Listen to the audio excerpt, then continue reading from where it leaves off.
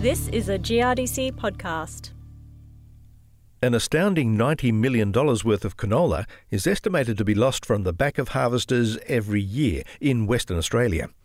Hello, I'm Tony Crowley, and in today's podcast, Deb Bishop speaks with plant farm consultant and harvest loss expert Peter Newman on practical steps and resources WA canola growers can use to minimise canola harvest losses and maximise capacity.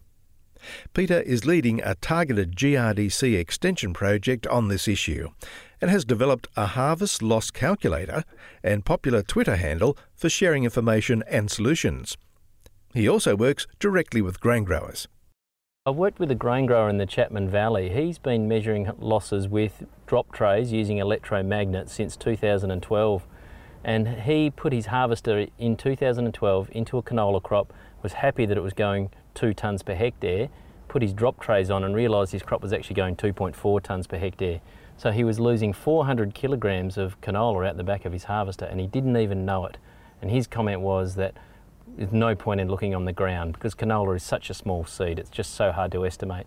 So really it opened my eyes to the fact that we have to measure losses very accurately using trays.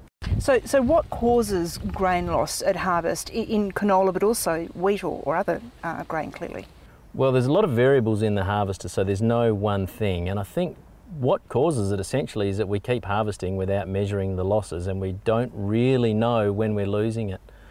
Canola is an interesting one. Canola, we actually tend to lose more canola as harvest loss when the crop is really dry and brittle, and it's the opposite of what you might think. In normal situations, when our crop is beautiful and dry for harvest, that's when we can really get the crop off, lots of tonnes an hour and minimise our losses. But canola, when we over-thresh it in those dry conditions, my understanding is, and I'm not the expert, but my understanding is it really powders up in the rotor and we can overload the sieves as well as having that powder carrying grain all the way through the rotor. So canola particularly, it's when it's hot and dry is when we seem to get losses. What do those losses amount to? Have we been able to estimate them to the grower and to the grains industry? Well, based on that work I've done with other growers in recent years, I estimated that it's $90 million worth of canola on the ground after harvest in Western Australia alone. So I'm not sure what that figure is for Australia, but it's a big number. And also through this project, I've got to know the Canadians. They've been measuring canola losses for a lot of years.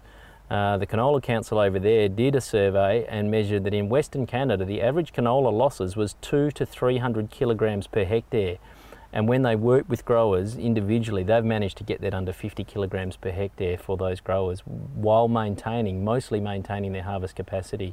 So it's a global problem, and in Western Australia I think it's at least 90 million. However, I've got to state from this outset, the start of this project, we haven't found big losses in the north because it's been very favourable harvest conditions this year. Our canola's been really quite green and the temperature's cool, so good conditions for low harvest losses, but we expect that to go up as the crop dries out a bit.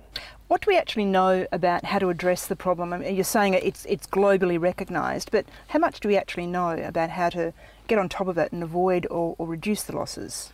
We only know a little bit. I mean, there are some really excellent harvester experts out there, and I'm not one of them. I've got to keep saying that. I'm just the messenger here. Really, I just think it's as simple as what we've already said. It's as simple as continuing to measure, change one variable at a time, and just keep working at minimising those losses while maintaining our capacity. Now, you've mentioned the use of drop trays. Is this determined by your research and your findings? What are you finding? How effective are drop trays? Well, they're really effective. So just to explain them, what they are is there's a couple on the market and they have electromagnets that hold the tray up under the harvester. So we get harvesting, we look at our grain loss monitor, our grain loss monitor, we look at our tonnes per hour, we look at all the settings, we drop the tray and we work out exactly what the loss was for that level on the grain loss monitor. And so they are excellent. If we place a tray in the crop, we also get the front loss thrown in with that, so it's hard to determine between the two. So by using these new ones with the electromagnets, we can be sure that it is only what is coming out of the back of the harvester. Now, growers clearly want to get the crop off, but sometimes a little bit of patience can pay off. Now, you've raised previously the possible advantage of speed or looking at speed. Where do you stand on that at the moment? Yeah, there's another fella in the east, Rod Gribble, who has Harvest Calc, and he has really pointed out to me that it's not all about the minimal loss, it is about the lowest loss possible while maintaining good capacity. And there's a bit of a Goldilocks, there's a bit of a sweet spot of harvest capacity. Harvest losses can go right through the roof when we're really pushing the lever forward and harvesting as fast as we can. So we've got to come back from there a little bit. But if we slow down too much, and I personally was a bit vocal about slowing the harvester down, that was going to be our main tool. However, what I'm learning is that slowing down is one thing, but really we want to avoid that if we can, because if we slow down too much, the cost of harvest goes up. So a harvester can be in the order of $500 an hour to run. If we take twice as long to do harvest because we've slowed down, it can really put the cost of harvest through the roof. So we don't want to cut off our nose to spite our face. We've got to try and keep those losses down but maintain that capacity. I've already uncovered a couple of great stories about farmers that have changed settings on their header and saved themselves a lot of money. One particular farmer borrowed the drop trays that I bought in the project. He put it on his harvester, found that he was losing 270 kilograms per hectare. All he changed was the fan. A couple of taps of a button changed the fan on his harvester, got his losses down to 70 kilos per hectare, and over his 500 hectare program he saved himself $58,000 in losses just by changing a fan. Another grower, it was amazing, and he was thrilled. Another grower, he and his father harvesting, two harvesters, very similar models of harvester, measured his harvester, was very happy with it. The losses were 40 kilograms per hectare. Called his dad up on the two-way, put the tray on his harvester, found that it was losing 240 kilos per hectare or thereabouts.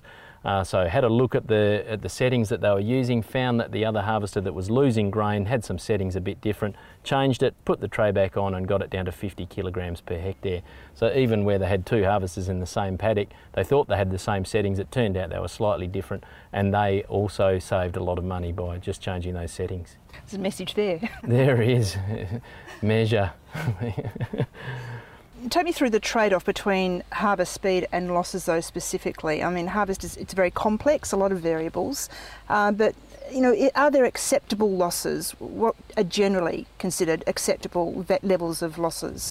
Internationally, the figure is normally talked about is 1%, so we want our losses to be less than 1% of the grain yield. That's a rubbery figure, and we find that in wheat we can often be a lot lower than that. We can be often as low as, say, 20 kilograms per hectare of wheat loss in a 4 tonne per hectare wheat crop. So we can be very low, well below that 1% in wheat. In canola, it seems that's the one that our harvesters struggle with, and that losses in the order of 2 to 3% is what people talk about as acceptable. I think we can do better than that in the future. The more we measure, the more we learn. I think we can get to that 1% with canola as well, but in general we're talking 2 to 3% in canola.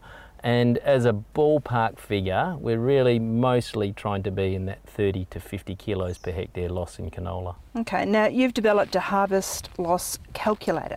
Take us through that.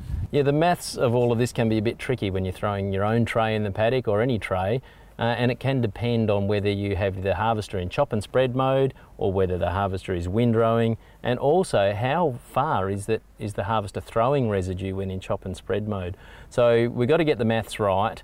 So I've just developed a simple Excel spreadsheet which talks you through some of those things. You can put in the tray dimensions, whether or not you're windrowing, and just use that to calculate your harvest losses.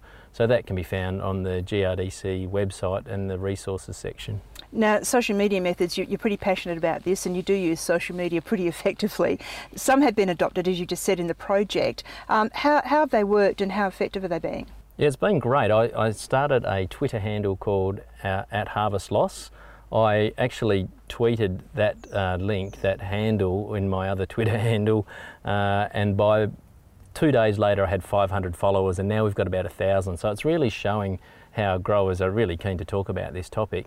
But it really is an excellent topic for Twitter, because what we've got is growers measuring, they're changing things, they're having a win, getting their losses down and sharing their stories, and then other growers with the same harvesters can come in, talk to that grower on Twitter and share ideas and experiences about how to get their losses down.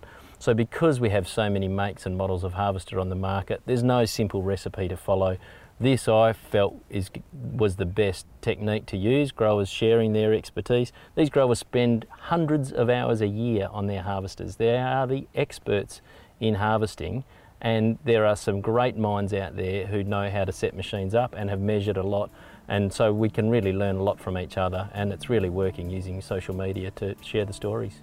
So to conclude, Peter, what would you say to growers? The message is to measure our harvest losses and to talk about them and help each other come up with ideas about how to minimise those losses while we maintain that harvest capacity.